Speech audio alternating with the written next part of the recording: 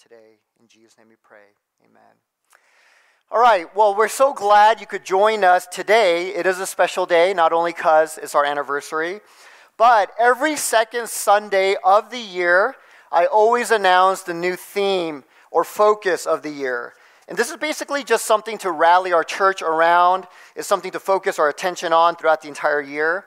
It's not the only thing we talk about, but it is a focal point. And I believe God, He really does lead us every year into a certain topic, into a certain focus. As I seek Him towards the end of last year, I was spending time seeking Him in prayer and the Word. I was also discussing it with the core leaders. And it became very clear what He wanted us to focus on. So last year, the theme or focus was be the church, right? Be the church. Well, this year, it is disciple. And it's just one word, disciple. As in, be a disciple and make a disciple. Jesus said in John 15:8, by this my Father is glorified, that you bear much fruit, and so prove to be my disciples. Amen. And so I'm very excited to start this journey with you, and it is going to be a journey, because this year we're going to do a lot of things. We're going to be learning about how to be a disciple. We're going to be doing trainings on how to make a disciple. But even more than that, we're going to actually invite people to engage in discipleship. So currently, a few leaders and I, we're working on revising our entire discipleship process. And you're going to hear more about it very soon. So I'm very excited for that to happen. And you're going to have an opportunity to actually engage in it. So over time, my prayer is that discipleship is not just going to be one thing we do in our church, in a list of a lot of things, but rather it's going to define our church. It'll define us. I mean, that is our mission statement after all, right? You're like, right. What is our mission statement? I'll tell you. We exist to multiply disciples of Christ for the glory of God and the blessing of all peoples. So that's our mission statement. That's why we exist. We don't want just a crowd on Sunday mornings. We don't want to just run programs. We want disciples to be made. We want to be disciples and make disciples. So then what is a disciple? Well, the word disciple comes from the Greek word mathetes. And that word only appears in the four Gospels, Matthew, Mark, Luke, John, and in the book of Acts. It actually kind of phases out when you get into the New Testament letters. And it doesn't appear at all in Revelation. And yet, that concept is throughout the New Testament. It's there throughout. But mathetes, it means a learner, a student. It's a follower of someone's teachings and way of life. And these days, you know what I'm talking about, but you go onto a popular YouTube channel and you have many, many disciples of that YouTube channel maker. I don't know, what do you call them, YouTubers? But you get many disciples, right? They have millions of subscribers. They're following their teachings, following their way of life. But that is basically what that word means. That is a disciple. And this is not something casual. Maybe on YouTube it is. But back in Jesus' day, this is something very intentional. It is an intentional learning that requires full dedication and a complete reorientation of your life. And many of you guys know what I'm talking about, because many of you guys are in professional careers already. And in your professional careers, you have to go through professional training where you have to follow the instructions and guidance of somebody above you, right? Somebody who knows more than you, and so you're kind of following them, you're being trained by them. And it's not casual, it's something very intentional. You have to be very committed to this. And there's even a reorientation of your life that has to happen, right? For you to be discipled and trained by this person. This is true, by the way, even if you're a student in college. But if you want to really learn from a professor, really learn a subject, it's got to be very intentional. You have to be very dedicated. And so this is what discipleship is. And what's so clear to most people in their professional careers or in school, unfortunately, is not that very clear when it comes to their walk with God. And I don't know why that doesn't transfer over.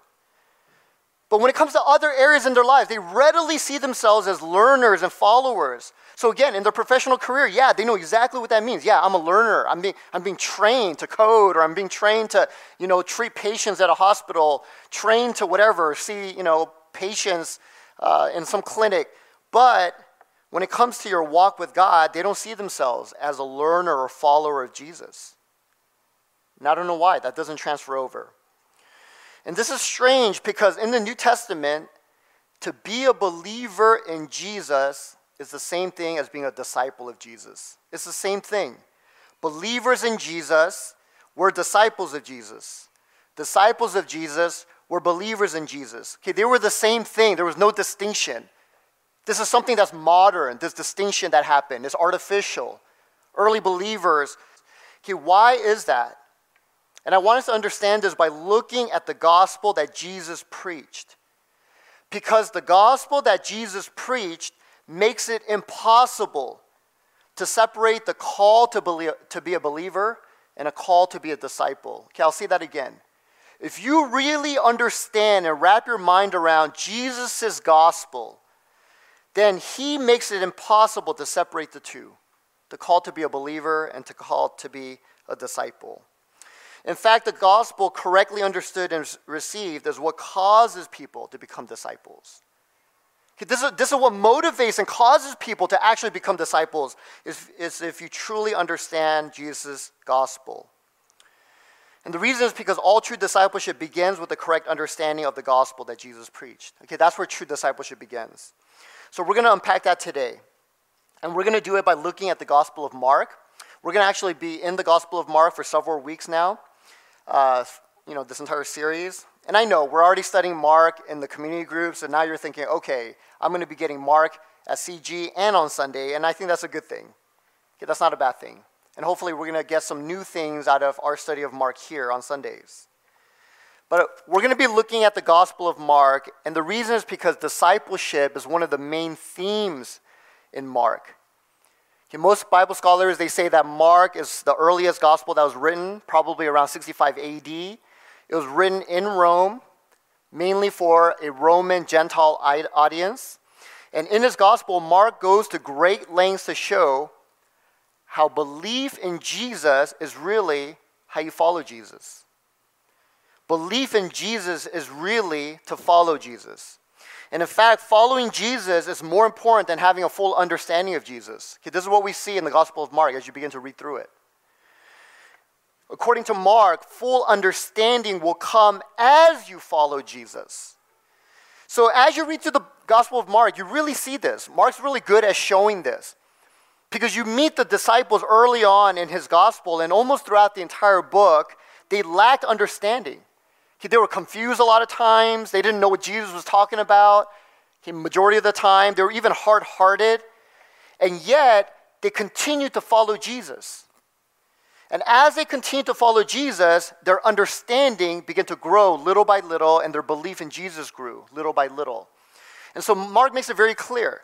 The most important thing that an early believer, a Christian, needed to do is to hear the gospel that Jesus preached, to have a level of understanding, and because of that, begin to follow Jesus. And from there, everything begins to flow out. Everything begins to happen.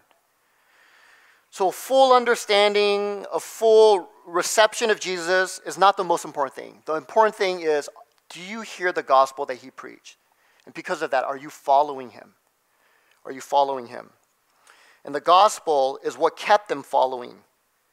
So the gospel is what got them going and following Jesus. They heard and received the gospel that Jesus preached.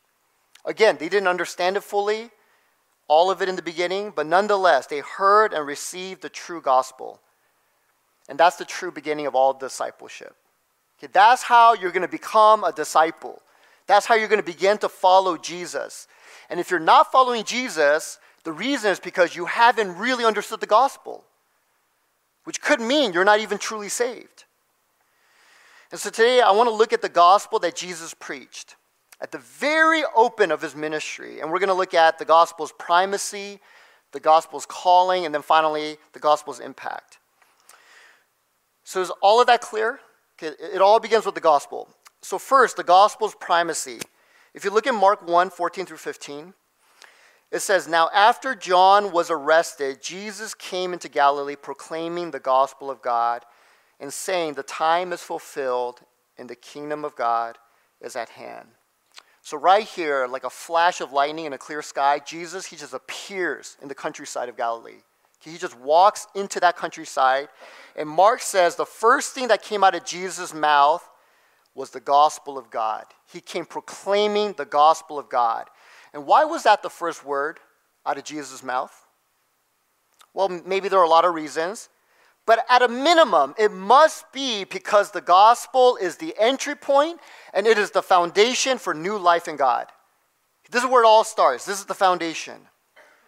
And the New Testament emphasizes this throughout. But in 1 Corinthians 15, 3-4, Paul makes it very clear. For I deliver to you as of first importance. Okay, this is the most important thing he said.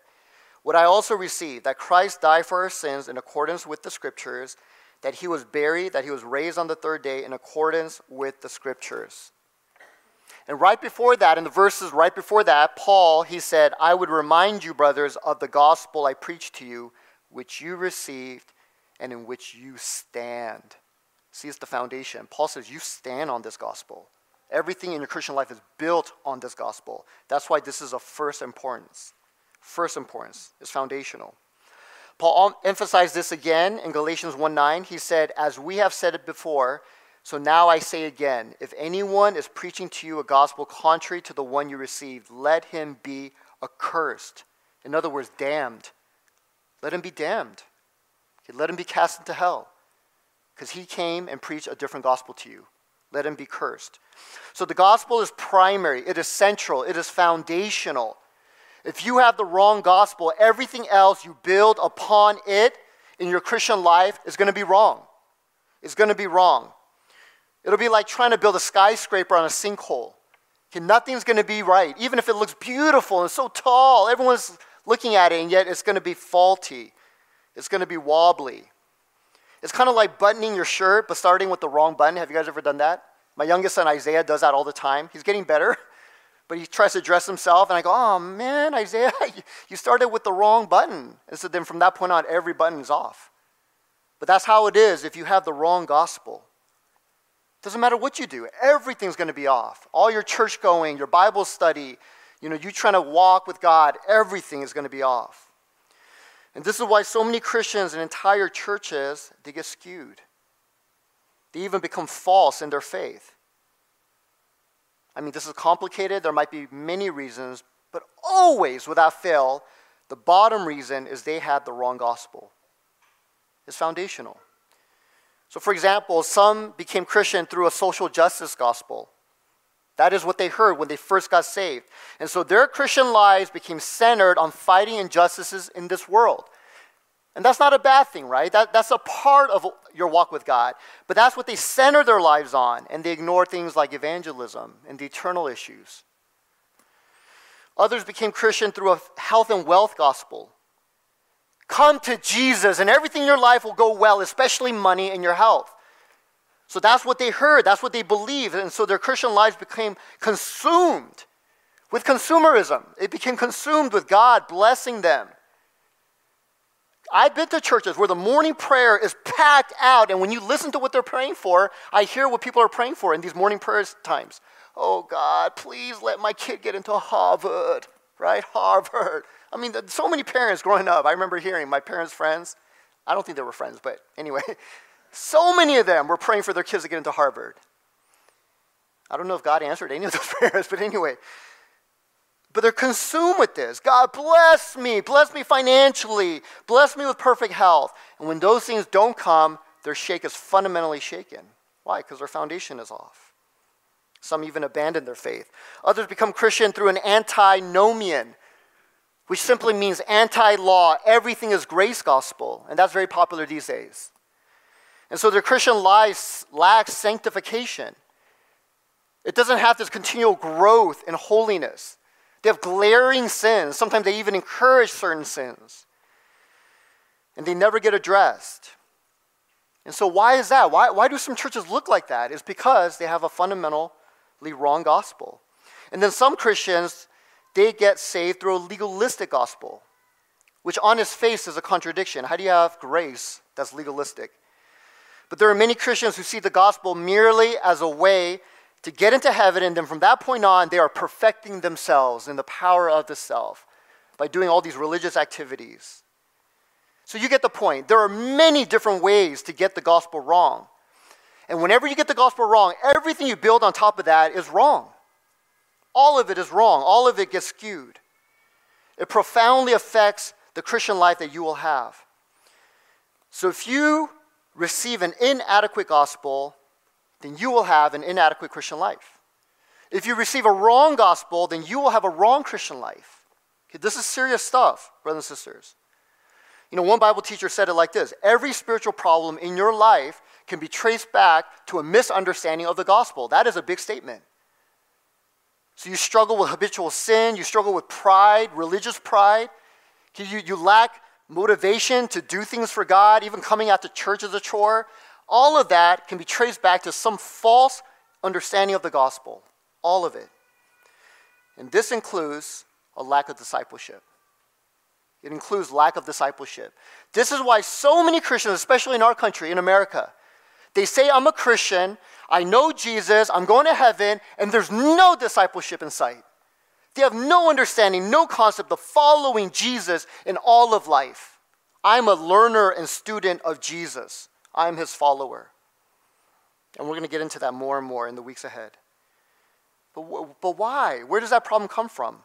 They got the wrong gospel. Maybe it was just a grace-only gospel. Maybe it was a legalistic gospel. I don't know what they heard, but it was a wrong gospel. So what is the full gospel that Jesus preached? Okay, what is the gospel that he preached that motivated and projected people? Okay, just blasted them into this life of following him. Well, throughout Jesus' ministry, he made it clear that the core of the gospel is his death and resurrection. So whatever else I'm saying today, don't misunderstand me. I'm not saying the gospel is something different. The core of the gospel is his death and resurrection for the forgiveness of our sins, according to Scripture. So Jesus made that clear, not in our passage today, but elsewhere in Mark's gospel, Mark 8:29. Jesus made it very clear. After Peter made that great declaration, you are the Christ. In other words, you're the Messiah prophesied to come. Right after that, Jesus said what? Peter, yes, I am the Messiah. God revealed that to you, and I'm going to die, and then I'm going to rise again. Right? I will be killed in Jerusalem and then rise again. So Jesus, even in Mark's gospel later on, made the core of the gospel clear. That's the core of the gospel. Going back to 1 Corinthians 15:3 and 4, Paul made this very, very clear. He said, for I deliver to you as of first importance what I also received, that Christ died for our sins in accordance with the Scriptures, that he was buried. Okay, why buried? Why is that important? To prove that he died, and that he was raised on the third day in accordance with the Scriptures. He said that's the gospel. So Jesus' life, death, and resurrection according to the Scriptures for the forgiveness of our sins, to receive eternal life. That is the core of the gospel. So before anything else, I want to make this clear. Okay? I don't want us to be confused about other things. That is the core of the gospel. If anybody comes to you and on the spot asks you, hey, what's the gospel? You're a Christian. Okay, what would your answer be? You know, I heard this really sad story, but there was this pastor one time. He was being interviewed by a church. They were searching for a new pastor, and so this man showed up as a potential candidate. And during the interview, they asked him, what is the gospel? Okay, can you define that for us? And the interviewer said, when we asked him that, this pastor looked like a deer caught in headlights. He was totally caught off guard. And I don't know why. I mean, what else would you expect him to ask you, right? What's your favorite color? I mean, it's like you should have known that, right? You should have been prepared. But even pastors get caught off guard. How would you define that? What is the gospel? Right? What, Jesus? I don't know. What is it? What's your answer? Well, here's the answer. The gospel is the good news that Jesus saves sinners through his life, death, and resurrection, according to the Scriptures. You just memorize that. Okay, that way you're never caught off guard. What is the gospel? It is the good news that Jesus saves sinners, like me, through his life, death, and resurrection. Okay, that's the core. Okay, that is the core. Okay, it is our salvation. It is the good news of salvation as a free gift of God's grace through Jesus' life, death, and resurrection. Okay, there's different ways to say it, but that's the core, okay? But if that's all you know about the gospel, if you just stop there, that Jesus died for me, rose again, and I'm going to heaven, but now I'm just going to do my thing. Okay, if that's your understanding of the gospel, then there is a real possibility you will never follow Jesus as a disciple. And now you have this artificial division in your life. That was never there for the early believers. Again, to be a believer was to be a disciple. To be a disciple was to be a believer. But so many people, they don't understand that. Why? Because they just stop with that. Okay, Jesus died for me. I'm going to heaven. Yay. Now I'm going to live my life. And so there isn't this union between I am a Christian and I'm a disciple. I'm a follower of Jesus. So then what is the gospel that Jesus preached that caused people to follow him? Okay, this is so important. This is where all discipleship begins. Well, go back to Mark 1. Okay, Mark says Jesus came proclaiming the gospel of God. The first thing out of his mouth. He came proclaiming the gospel of God. And then what did he say? The time is fulfilled and the kingdom of God is at hand. That is very important. So he came not just proclaiming a gospel as a ticket to heaven. He came proclaiming the gospel of the kingdom. And he said, the kingdom of God is at hand. In other words, he's saying the kingdom of God is right here, right now. Why? Because I'm here. The fullness of time has come. In other words, God's chosen time has finally come. How? Because I'm here. Okay, God sent me, and now I'm here. And because I'm here, God's kingdom is right here, right now. And although people didn't understand what he meant at that time, Jesus was offering the greatest invitation of a lifetime. He really was. Nothing would even come close. Okay, this is true even today. Jesus, when he sends out his gospel, it's even going out right now. Okay, there is not a single opportunity that you will come across in your life that will match that. Okay, this is the greatest invitation of a lifetime. And why was Jesus' invitation so unparalleled? Okay, I'm saying big things here, brothers and sisters. Okay, these are sweeping things, but they're all true. There's nothing you will come across in your life. I don't care what it is, career, spouse, later you're going to have a kid. I don't care what it is. Those are all wonderful. But this is the greatest invitation. Why? Because Jesus said, the kingdom of God is now here, right now, and God is inviting people to enter into his kingdom. And what is the kingdom of God? It is a complete new way of life. Okay, this is what people don't understand when they hear the gospel. God is inviting people into a complete new way of life. It is a complete new reality that transforms your way of life. This is what Jesus is inviting people into. You know, I'm a Gen Xer, and I've never really been proud to be a Gen Xer. Actually, some of you even make fun of me because I'm a Gen Xer. I remember when we were on missions in Malawi, I would say certain things, and they'd be like, oh, are you a Gen Xer? That's why you're saying that, right? I'm like, ha. But it's like, you know, I'm a Gen Xer, so what? But I did read this. One special thing about Gen Xers, you're like, what's a Gen Xer? Gen Xers are people born between, I think, 1965 and 1980. Okay, I'm right there. But Gen Xers, one special thing about us is that we were actually old enough to remember life without the internet. And yet, we were young enough to quickly learn the internet. So the internet came into being right when I was like 19, 20, you know. So I remember for almost 20 years of my life, there was no internet. And then right around 1920, the internet suddenly came, and then, wow, I'm young enough to learn this stuff, right? So I learned it. But I remember life before the internet. I remember walking around college campus as a freshman rocking a pager. I had a pager. I was very proud of it. And, you know, you would like look at the code, you know, Helen knows, or Maria. But it's like, I remember that. I remember using payphones. They had payphones. I remember. I was on campus looking for a payphone to call my parents. So I remember life like that, and yet once the internet came, and I remember my campus, my school was one of the first in the nation to get internet, and I remember we got an email address. I remember thinking, what is this? Right? What is this? Well, little did I know, it was an entire new way of life that had come upon me. Right? The internet. Think about the internet now. Think about how much of your life is woven into the internet. That is a sad, sad, tiny little example of what Jesus is saying. The kingdom of God is at hand. There's an utterly new way to live your life. I mean, internet is nothing compared to that. Even electricity is nothing. There was a time even before electricity. People had to light candles to read books at night. And Jesus is saying, The kingdom is now here. This is an utterly new reality that will transform your way of life. It is life under the perfect rule and reign of God. It is where God's total answer meets your total needs. Again, another sweeping statement, but utterly true. Every problem you face in your life, and you will face, and many of you guys are young, you don't even know the problems you're going to face. Your answer to those problems are only in the kingdom of God. And I've been quoting that for the last few weeks from E. Stanley Jones. But that is the kingdom of God. And this is the gospel that Jesus came and preached. He said, it is the kingdom of God that is at hand. This is the good news. It is right here, right now, and you can enter in because I'm here now. You can enter in.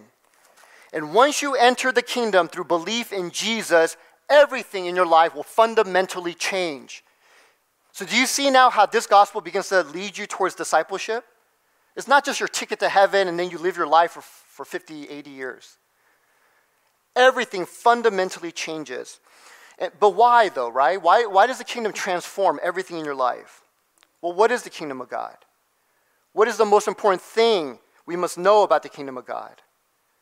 The kingdom of God, and please remember this. The kingdom of God is wherever God's will is acknowledged and obeyed. Wherever God's will is acknowledged and obeyed, his kingdom is there.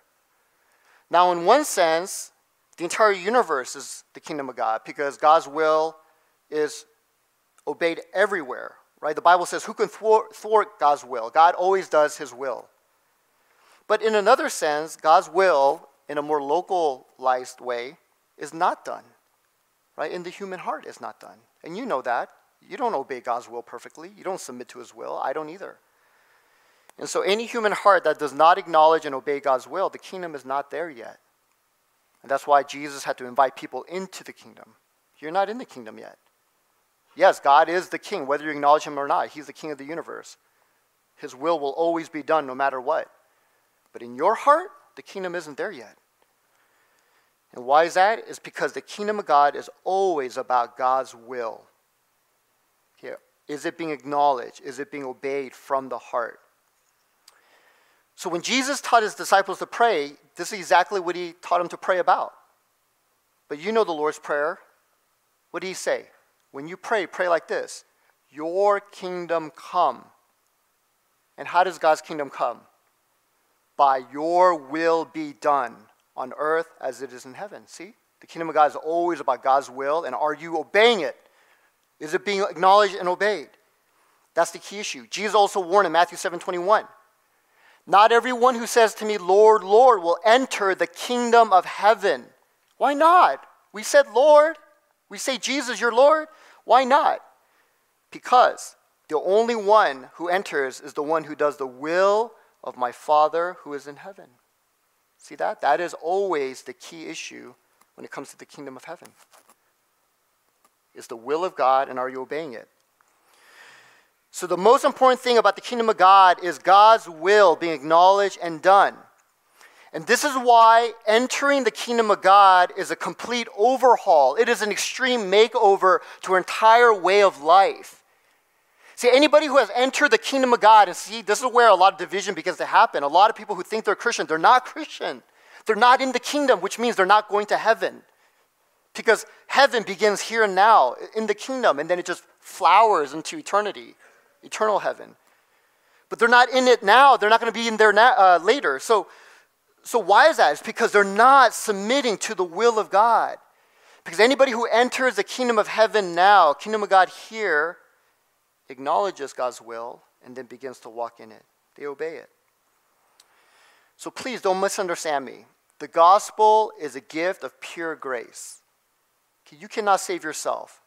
Jesus died, he lived, died, and rose again in order to pay the penalty for our sins, in order to pay the way so that we can enter the kingdom of heaven. But once you enter, it's a complete overhaul. Right? It will affect every area of your life. It's foundational. It changes everything. So that's the first point. I know that was a long point. But do you see how important getting the gospel right is? It's very important. So then if you understand that, you're going to understand this next point very easily. The gospel's calling. Okay, the gospel's calling. So look at Mark 1:16 through 17. This continues the gospel Jesus preached. Jesus said, "Repent and believe in the gospel. Passing alongside the Sea of Galilee, he saw Simon and Andrew, the brother of Simon, casting a net into the sea, for they were fishermen. And Jesus said to them, 'Follow me, and I will make you become fishers of men.'" So here Bible teachers say, this is not the content of the gospel. The content of the gospel was earlier when he said the kingdom of God is at hand. But here you get the call of the gospel. Those are two different things, okay? The content of the gospel is what the gospel actually is. But the call of the gospel is actually what God actually expects us to do once we hear the gospel. So the content of the gospel is Jesus saves sinners through his life, death, and resurrection. Remember that? Okay, that's the content of the gospel. The fuller version is the kingdom of God is at hand, is right here, right now, and you can enter in because of Jesus' life, death, and resurrection. Okay, that's the content. But the call of the gospel is different. This is what God expects you to do once you hear it. God has an expectation. It's not like, oh, too bad, you heard it, but nothing happened, let's move on. No, there's a clear expectation. And there are three things God expects people to do once they hear the gospel. It's right here. Repent, believe, and follow Jesus. So go back to Mark 1:15. It's very clear. After Jesus gave the content of the gospel, the kingdom of God is at hand, the time is fulfilled, the kingdom is here, you can enter in, and then he gave the call. Repent and believe in the gospel. Very clear, right? Verse 15. Repent and believe in the gospel.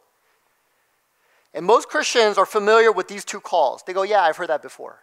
Okay, repent and believe. So once you hear the gospel, God first expects you to repent. Metanoia, change your mind. In other words, change the way you think about your life. Have you done that? Change the way you think about God. Okay, before you didn't really care about God, you didn't think about God very much, maybe you even hated God. You ran away from God. But now you run towards God. See, there's a change in your thinking. Okay, before you just want to live your life any which way. I just want to do what I want, right? At the deep core of my heart, that's the way I live my life. I just want to do what I want, so don't get in my way. But once you enter the kingdom, metanoia, your thinking changed. No, that's not really good. That's not the best way to live my life. In fact, I'm going to have a lot of problems if I do that. There are a lot of dead ends I'm going to run into. So now I want to do what God wants. See, metanoia, right? So we know this. We've heard this. That is repentance. God expects that. But that's not all. Another expectation is God wants you to believe. You must repent, change your thinking, and then believe. Believe that Jesus really is God's Son. He really is the one that God sent to die for my sins, rise again from the dead, according to the scriptures, to pay for my sins. You really believe in that. You really believe that because of that, now you have eternal life. You will go to heaven. He really is the way, the truth, and the life. He really is the entrance into God's kingdom. You have a full trust in Jesus. He is your ticket to heaven. Or more importantly, your entrance into the kingdom.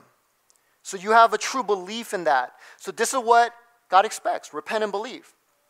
So up until now, you're like, yeah, I've heard all this before. Most Christians know this. But please hear this.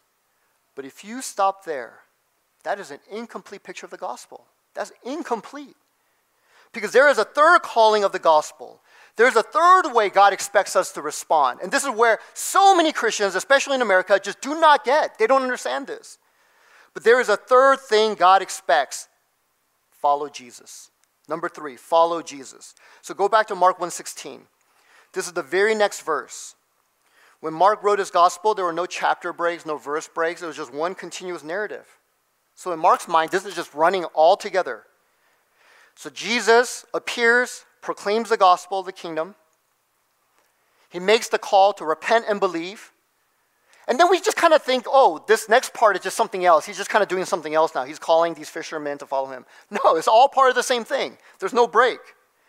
Immediately after, verse 16, it says, Jesus passing alongside the Sea of Galilee, he saw Simon and Andrew, the brother of Simon, casting a net into the sea, for they were fishermen. And Jesus said to them, follow me, and I will make you become fishers of men. And then shortly after, he saw James and John. Same thing, follow me. And they followed him. And so when you're reading Mark chapter 1, there's no reason to separate Jesus proclaiming the gospel in verses 14 and 15 and Jesus' call to follow him in verses 16 through 20. There's no reason to separate that. You shouldn't separate it. It's just one continuous thing. He proclaimed the gospel, you got the content, and then you get the call. Repent, believe, follow. Repent, believe, follow. So once Jesus proclaimed the gospel of the kingdom, and he probably proclaimed it directly to Peter, Andrew, James, and John. I mean, we kind of separate the stuff out, but it probably just happened all together. He proclaimed the gospel, they heard it, and then he expected these guys to follow how? Repent? Or respond, I'm sorry. How? Repent, believe, and follow. That's what he expected.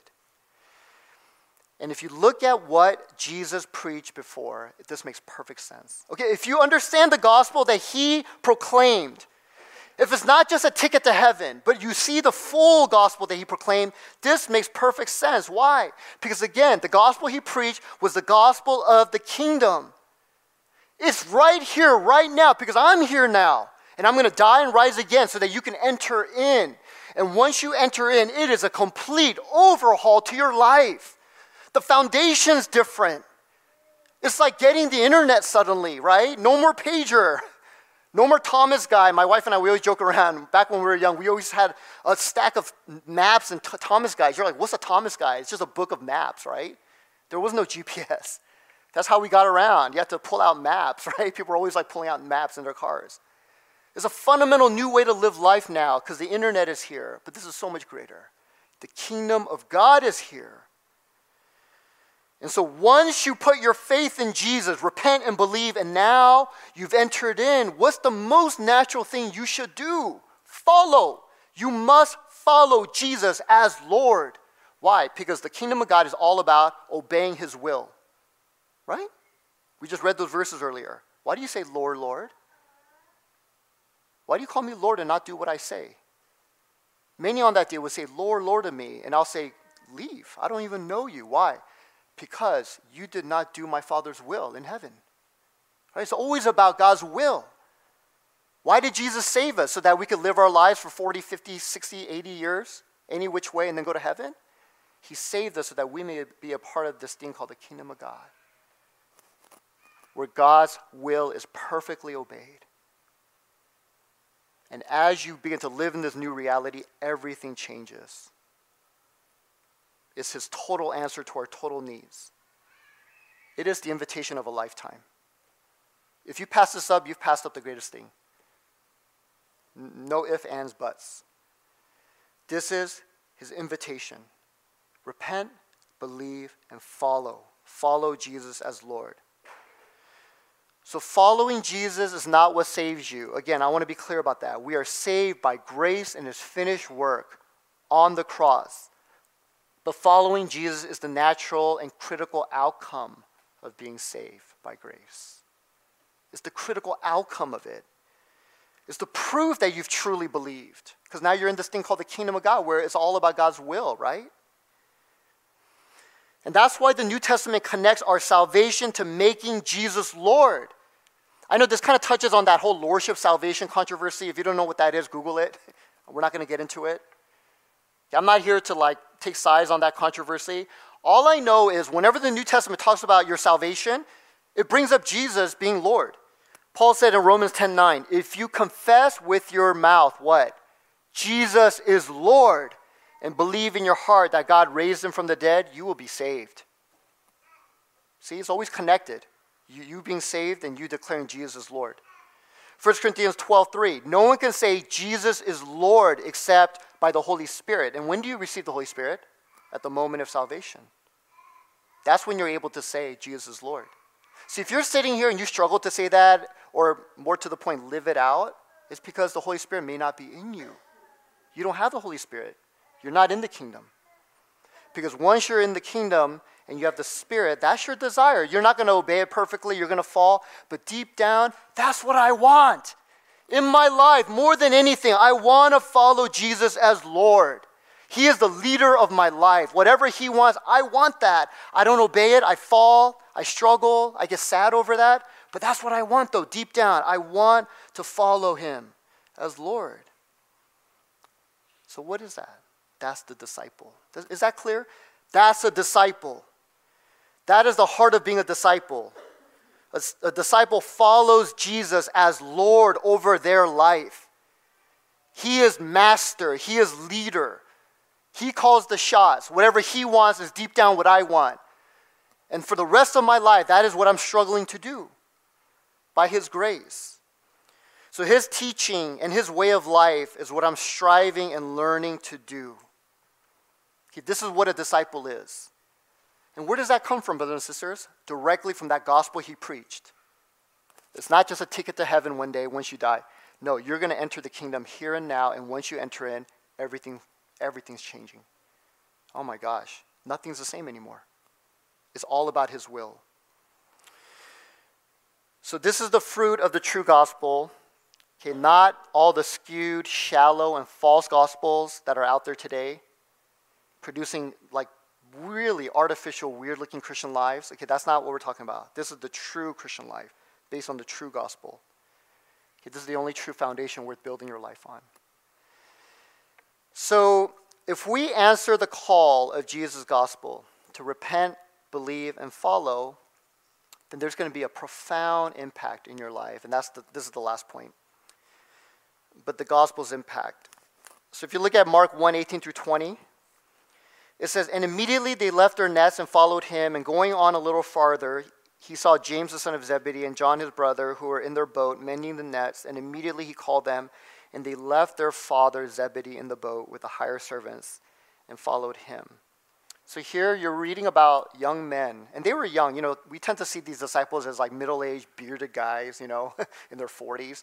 No, Bible scholars say they were very young. They were probably in their 20s. Some might have been even teenagers, 18, 19 years old. Okay, these disciples were very young. They had a whole life ahead of them. Okay, this is who Jesus called. And you're reading right here 4 men who are changed forever. Okay, this was the impact of the gospel on their lives. It was total. It was total. And in these verses, the key word there is left. Okay, they left everything behind. So Peter and Andrew, they left their nets behind. And what were their nets? Well, it represented a lot of things. Their financial security. Okay, this was their career, their business. It'd be like if you had a Subway, you're leaving all the, the tuna behind. I don't know. If you had like an accounting business, you're leaving your calculator behind. But it's representing the business, your financial security. It's also representing the generations of family tradition, the way they identified themselves with their family. They're leaving all of that behind.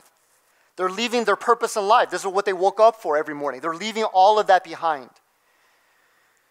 And so for James and John, it even says that they left their father Zebedee behind. So it wasn't only their nest, but they even left their father behind. And so for them, it wasn't just their family tradition, even financial security, but they were even leaving certain family relationships behind. Now, God isn't calling us to do that, literally, in all these different ways. But in our hearts, though, there is a fundamental shift and a break. Why? Again, because you've entered the kingdom of God. Everything's changed. It is now the will of God. And sometimes the will of God is not in line with these things, right? Your former career, your former relationships with your families, your way of doing things, right? Your identity. It doesn't align with that, so there needs to be a break. I've shared this before, but I remember in my college ministry, we had a Muslim student who came to faith in Christ. His name was Muhammad, but we all called him Mo. It was an endearing name. But he was known as Mo in our church. But he shared oftentimes, "Please pray for me, because the moment I accepted Christ, my relationship with my entire family changed, especially his father." And he knew if they found out, they would completely disown him and cast him out of the house. He knew that. So we made him this Bible where we took one of his textbooks from school, we cut out a section of it, and we put his Bible inside, a tiny Bible inside there. And that's how he carried around his Bible, inside a school textbook. But everything changed for that brother. And so this is the picture here. Everything begins to change, right? And so you hear that oftentimes from people of other backgrounds, other religions. You hear that even with people who go into full-time ministry. Okay, but there's a break that happens. Fortunately for me, my family was more accepting. They had some questions. They're like, "Roy, can't you still be like a doctor and a pastor? Or why don't you still be a CEO of a company and a pastor?" Why don't you still like run a business and be a pastor? I'm like, I'm not going to do any of that stuff. I'm just going to be a pastor, right? So they had some of these weird thoughts. But I've heard other people, other pastors, they were kicked out of their home when they told their family they're going to go into ministry. I remember this one guy said their parents started screaming and throwing things at them. So hopefully this doesn't, happen to most Christians who decide to follow God. But the point being is there's a sharp break in your life. So this happened to these young guys, right? These disciples, Peter, Andrew, James, and John. But the point is responding to Jesus' gospel meant a clear break from their former way of life in every way possible. Their careers, their family relationships, their identities, their purpose in life, everything changed. What they desired every day when they woke up. Okay, have you seen change in that since becoming a follower of Christ? Every day when you wake up, do your desires change or is it still the same thing? Oh, I still surf the internet for 3 hours. I do social media and then I look at all the food I'm going to eat and then I go try to find the girl that I'm interested in. Right? Is that nothing wrong with any of that stuff, but I'm just saying, but has there been a shift in your goal each day? Even the thoughts in your minds, even the desires of your heart. Well, for the disciple, everything changes. Everything has changed. In Franco Zeffirelli's movie, Jesus of Nazareth, there's a very poignant scene. I don't know why. I bring this scene up a lot. I've mentioned it before. But in this movie, there's a scene where Peter, he crosses the Sea of Galilee after meeting Jesus for the first time. And then when they get to shore, he gets out of the boat with Jesus and his other friends. And then Jesus says, "Follow me." And in that movie, there's this poignant scene where Peter looks, and then he looks at Jesus, and then he looks back again. And then he says, "Okay." And then he pushes his boat away. He pushes it away. And then the boat gently floats away into the fog, right? And then Peter follows Jesus. But that's the picture here, is there's that sharp, distinct break. Why? Because now you're going to follow Jesus. You're going to follow him. So this is what a disciple is, and there's so much more we're going to look at in the weeks ahead of what this means, of following Jesus. But we're going to come to a close. But let me just end by asking this question. Do you even see this as desirable, brothers and sisters? Is this even something that looks like an opportunity to you? Because I know you guys, because I know myself. If there was an opportunity for something that you actually wanted, let's say to make a lot of money or to date somebody or I don't know what you guys are into, or to go on some vacation with your family, if there was an opportunity, you would jump on that, right? You would be up late into the night doing research and trying to figure out how can I get this opportunity. Well, let me ask, do you see this as the same kind of opportunity? Because that stuff that we care so much about, that's nothing. I mean, it's just dirt, right? It's just trash. That's what the Bible calls it, rubbish. It's just rubbish and trash compared to what Jesus is offering. Do you see this as an opportunity of a lifetime? I close with this, but Charles Spurgeon, the great preacher, Prince of Preachers, he said, "You cannot have Christ if you will not serve him. If you take Christ, you must take him in all his qualities. You must not simply take him as a friend, but you must also take him as your master. If you are to become his disciple, you must also become his servant." And only people who see this as an opportunity of a lifetime are going to take it. Everybody else, they're doing their own thing. They're outside the kingdom. Okay, let's come before the Lord. Let's bow our heads. Father, we come before you, Lord. We thank you so much. Your call is so clear. It is crystal clear, Father. You came at the fullness of time to proclaim the good news, which included forgiveness of sin, yes. It includes a ticket to heaven, yes. But it's more than that. It was entrance into the kingdom of God here and now. A complete overhaul, a complete transformation of our very lives, the reality of our lives. And the focal point of the kingdom is doing the will of the Father.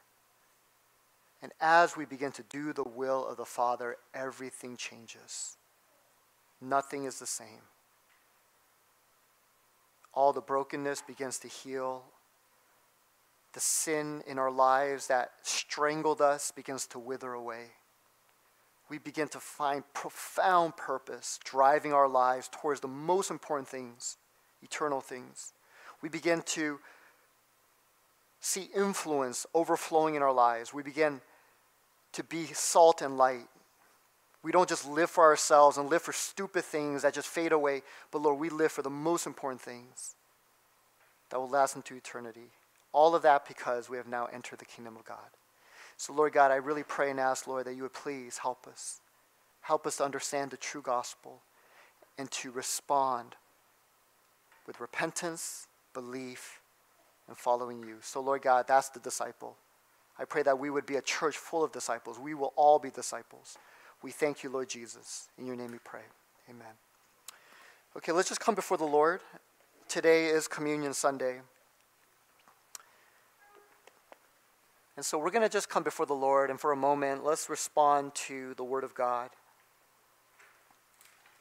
But let's spend a moment and reflect.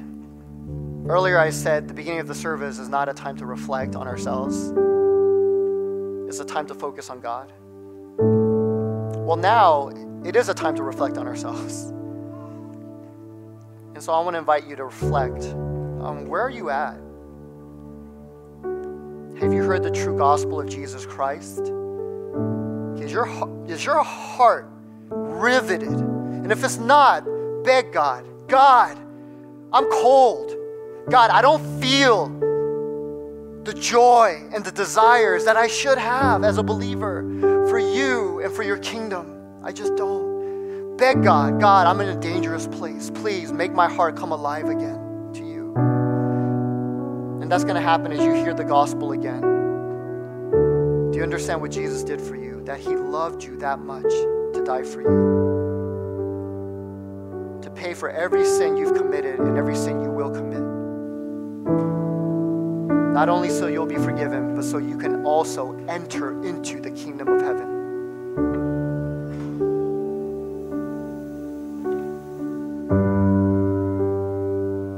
Go back to that gospel. Ask God to make you alive to that again. And then ask God to help you to follow him, to repent, to believe and follow him. So let's just come before the Lord, and then we're going to move into a time of communion. So Father God, we thank you, Lord. Jesus.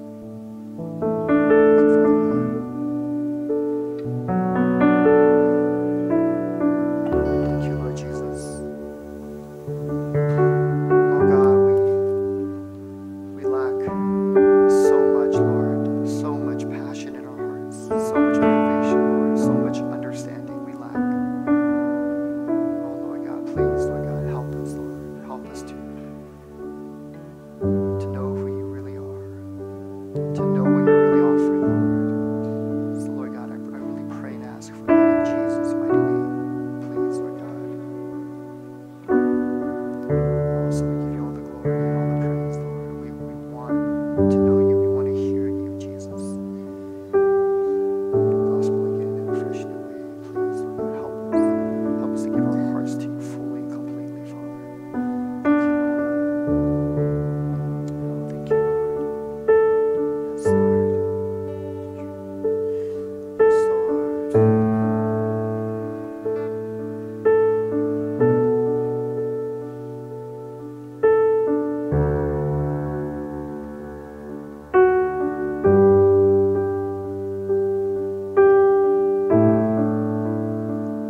Yes, Lord. Thank you, God.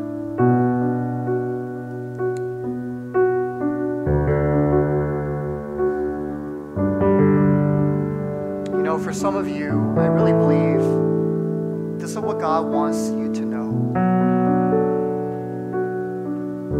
But he is offering something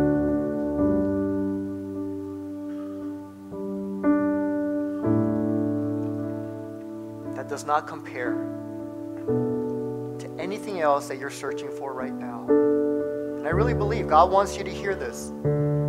Stop settling for what is less than best. Stop it.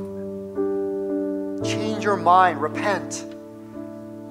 Stop going after and settling for things that are less than best. And realize what God is offering you. Even today, right in this moment, God is offering you I've given you my Son, and through my Son, I'm giving you entrance into the kingdom of God, my kingdom. It is God's total answer to man's total need. It is the home that our hearts are longing for our entire lives, and most will never find. God is saying, don't settle for anything less than that. So come to Him, come to Him. And so as we move into a time of communion, let's bring that before the Lord. Lord, am I settling for things that are less than best? Is my heart being drawn to things that are not even just second best, third best? It's actually worthless. These are worthless things. And in the process, I'm giving up the best thing. Lord, is that me? May it never be. Lord, may it never be. So let's just come before the Lord. We're going to continue in a mode of prayer, and we're going to now have a time of communion.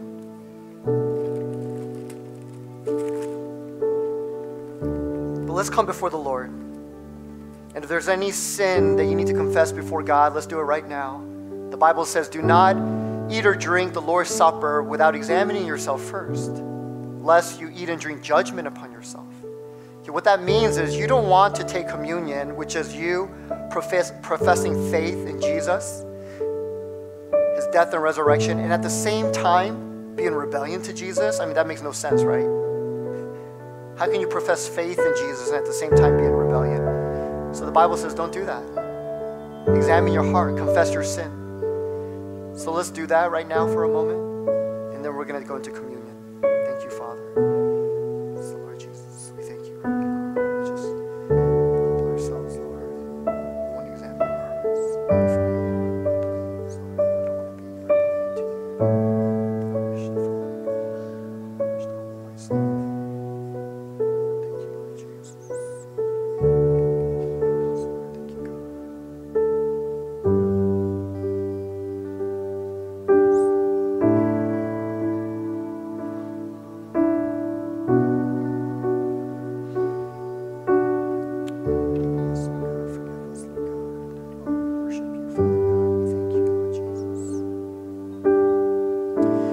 Lord God, we just come before you, and Lord, we ask for your mercy. We ask for your grace. Lord God, the truth is many of us, if not all of us, myself included, we have settled for things that are less than best. We have turned away from your offer of entrance into the kingdom of God and life in the kingdom, life with you, to have you, Lord.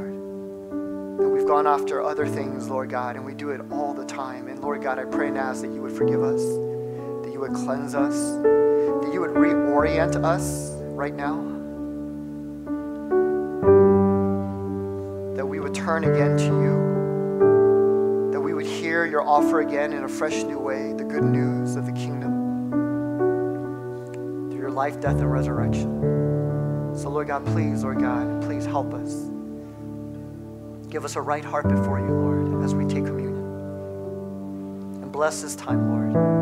In Jesus' name we pray. Amen. Okay, we're going to take communion now. If you guys can take the first tab and pull it back, you'll see the cracker.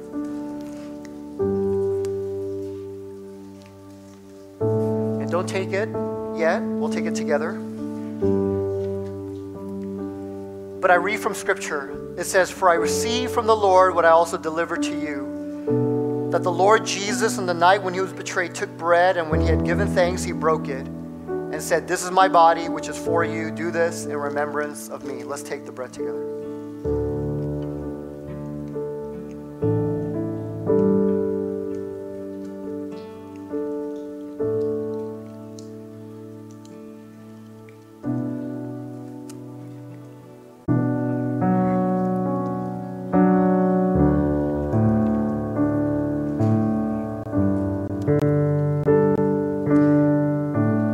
Praise God. Let's just come before him and let's just spend a final moment together in prayer, praising him, thanking him, and then we're going to come to a close.